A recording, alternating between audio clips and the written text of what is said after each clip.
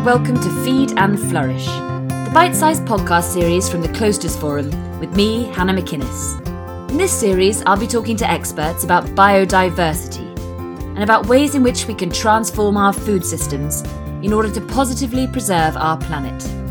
The Klosters Forum brings together thought leaders and decision makers in the Swiss Alps to inspire discussions and cultivate collaborations around some of the world's most pressing environmental challenges.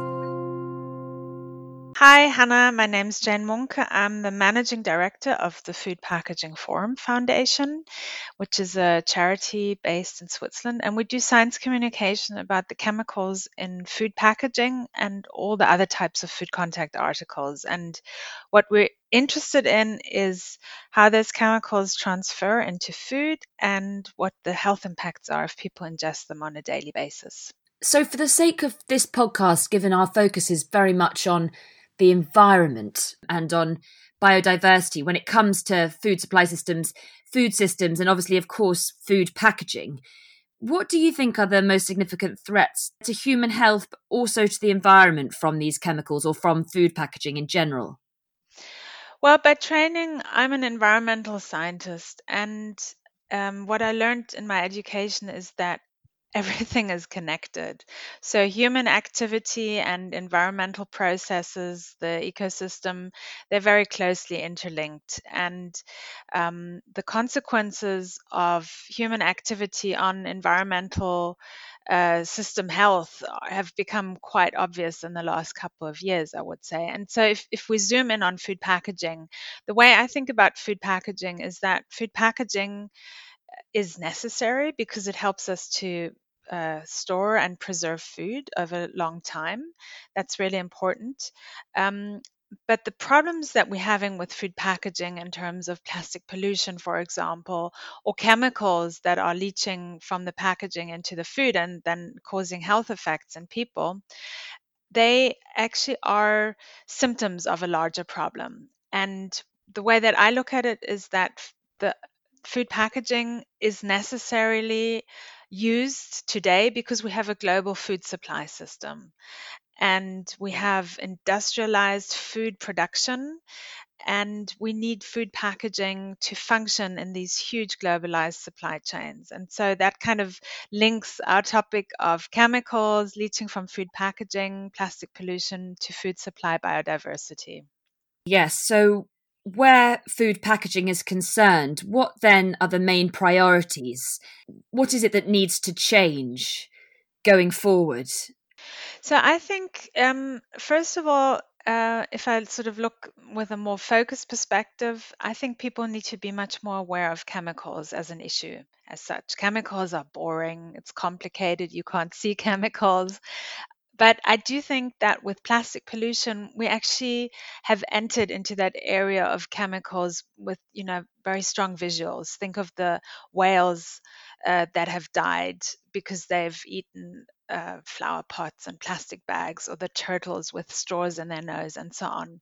And plastic pollution actually is a really important way to talk about chemicals because plastics leach chemicals. Plastics are not inert materials, they leach chemicals. And a lot of the chemicals that are used to make plastic, including the chemicals that leach from plastic, are known to be hazardous. And so we look at plastic pollution, we look at chemicals in terms of um, environmental issues, environmental pollution, but it's actually also really closely related to human health because exposure, chronic exposure, that's day-to-day exposure to hazardous chemicals can actually cause adverse health outcomes in people. And so the other point is taking a step back. How do chemicals fit into the bigger picture of all the other environmental challenges we're dealing with? Climate change, biodiversity loss, freshwater use, soil fertility loss, and so on. And so, what I think is important there is as we move forward and find solutions to each of those separate problems, we mustn't lose focus or we mustn't lose sight of the bigger picture. So, if I change something in the chemicals sphere, for example, I switch to a green chemical or better packaging and so on, how does that impact climate change? Does it cost me more energy? Do I produce more CO2 emissions when I make that packaging? What's the impact on water use and so on? So we really need to keep a holistic view when we're solving solutions. And I guess the key example here is plastic recycling. It's really interesting because you talk very much in terms of individual habits that need changing. People often feel quite helpless, don't they, looking at these great big environmental challenges. But what would be your advice then to people when they're going about their day-to-day lives in terms of the things that bring them into contact with food packaging and the decisions they have to make when they're shopping and when we're not in quarantine times, when we're out and about? What sorts of things should people be looking to change? Well, I think simplify is a good first step, and you can also do that when you're quarantined at home. I think a lot of the stuff that we are led to believe that we need are not really things that we need. So I think the first step, if you want to change something, is really reflect upon what you purchase. Do you really need that? Then, in terms of reducing your exposure to hazardous chemicals, I think buying locally, ideally organically and seasonally produced vegetables and foods that you then process at home yourself is a good first start. We know that the more processed food you ingest, the more chemicals you're ingesting, synthetic man-made chemicals you're ingesting with that food, because they come off processing equipment and so on, and also the packaging, of course. So that's sort of the under the simplification brand. But then I would also say be critical. Think for yourself. As I mentioned before, plastic recycling. I think there's a lot of greenwashing going on about plastic recycling. Plastic is a material that can be recycled, but each and every time you recycle it, you lose material properties. If you do mechanical recycling, you're actually degrading the plastic while you're recycling it. And so it's just simply not usable after maybe 3 to 10 recycling loops.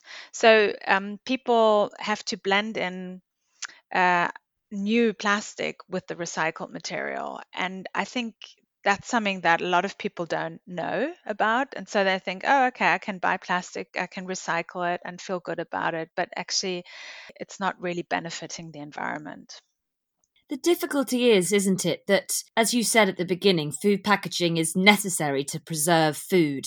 And it's hard to find food that isn't wrapped in so much packaging. It often seems unnecessary. But we could change our mindsets as individuals when we're looking. But it's often very hard to find. It's hard to find even bananas, avocados, things with thick skins that aren't coated in packaging. How can we all come together to change that? It feels like a societal problem that's really quite a big one that needs overcoming. I think we as consumers, we can raise awareness for that and we can make our voices heard that we want less packaging. But the reality of the situation, I think, really also is that, packaging serves to preserve food, but packaging also has to work in very complex, globalized supply chains. And packaging also has to carry information. And so you mentioned bananas or avocados. So sometimes they're just packaged in order to distinguish them from bananas that come from a different origin. So it's the tracing of the food. And then some types of packaging are necessary because the way that the food is being filled into the packaging. I think for us as individuals, it's very, very hard to do something about that. I mean, we can just say globalization doesn't work for us. The focus on just minimizing cost doesn't work for us. But then, of course, the other side of that medal is then we have to be prepared to pay more for food. Of course, and paying more for food isn't really something that's an option for a lot of people. So, of course, no packaging at all is the ultimate goal. But if we're looking around, what other types of material are preferable to replace plastic? So I think the best option for human health is, of course, to have packaging that is as inert as possible. And inert means it doesn't interact with the food, so it doesn't release chemicals into the food that it's preserving. And that type of packaging material does exist. So, for example, glass is an inert material, or stainless steel is an inert material, or ceramics. Of course, you always have to have lids and closures for those, which sometimes can be problematic, at least in the case of glass jars, for example. But there are good alternatives which don't lead to so much transfer of chemicals. Sure, both for humans and then also those are presumably by extension much better environmentally too. Well, yes, but only if those are reusable containers. So packaging that works in a deposit scheme made from those materials that's really excellent. Yeah, that works well for human health, but also for environmental health. There's been quite a lot of controversy around paper packaging and people thinking it's much better to wrap things in paper or cardboard.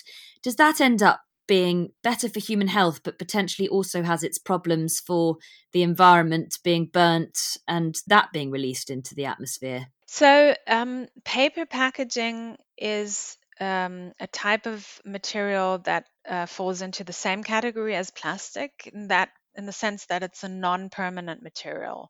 And as I explained before, when you recycle plastic a couple of times, you lose the material properties. The same is true for paper.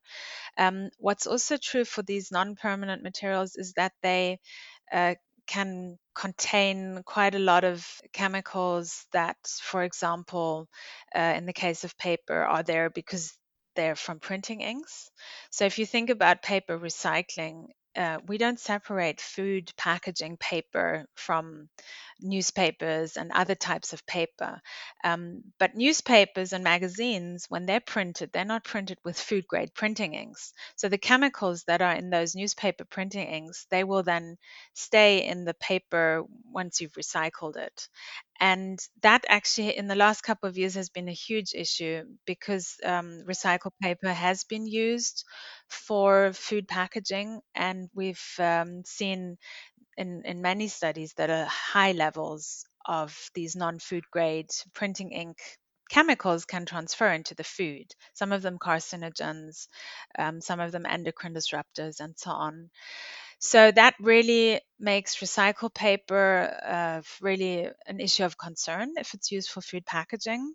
But also with virgin paper, you can have similar concerns because making paper, okay, you use natural materials, you use natural resources, but you do add a lot of chemicals to them when you make them. And those chemicals, they can transfer from the paper into the food. So I would say, as a very rough generalization, in terms of human health, paper is not necessarily a better alternative to plastic.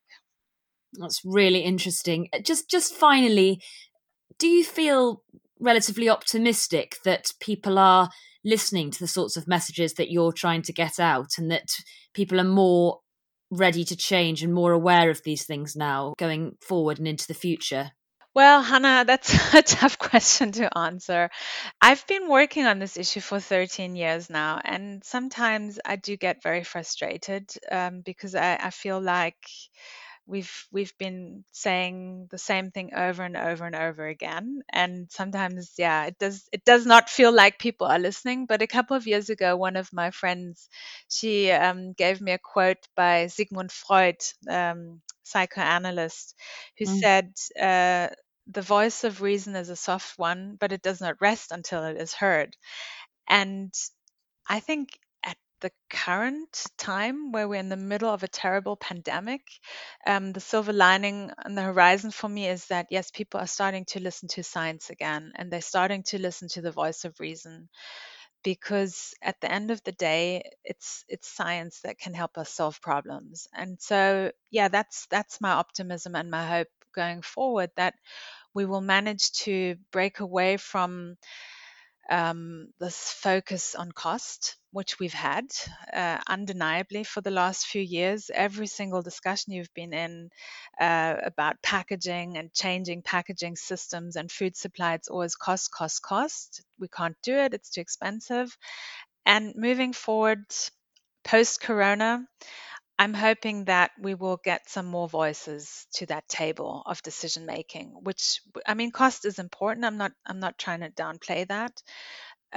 But other things are equally important. And that would be my hope. It's absolutely fascinating talking to you. Thank you very, very much. Thank you, Hannah. Thanks for your interest.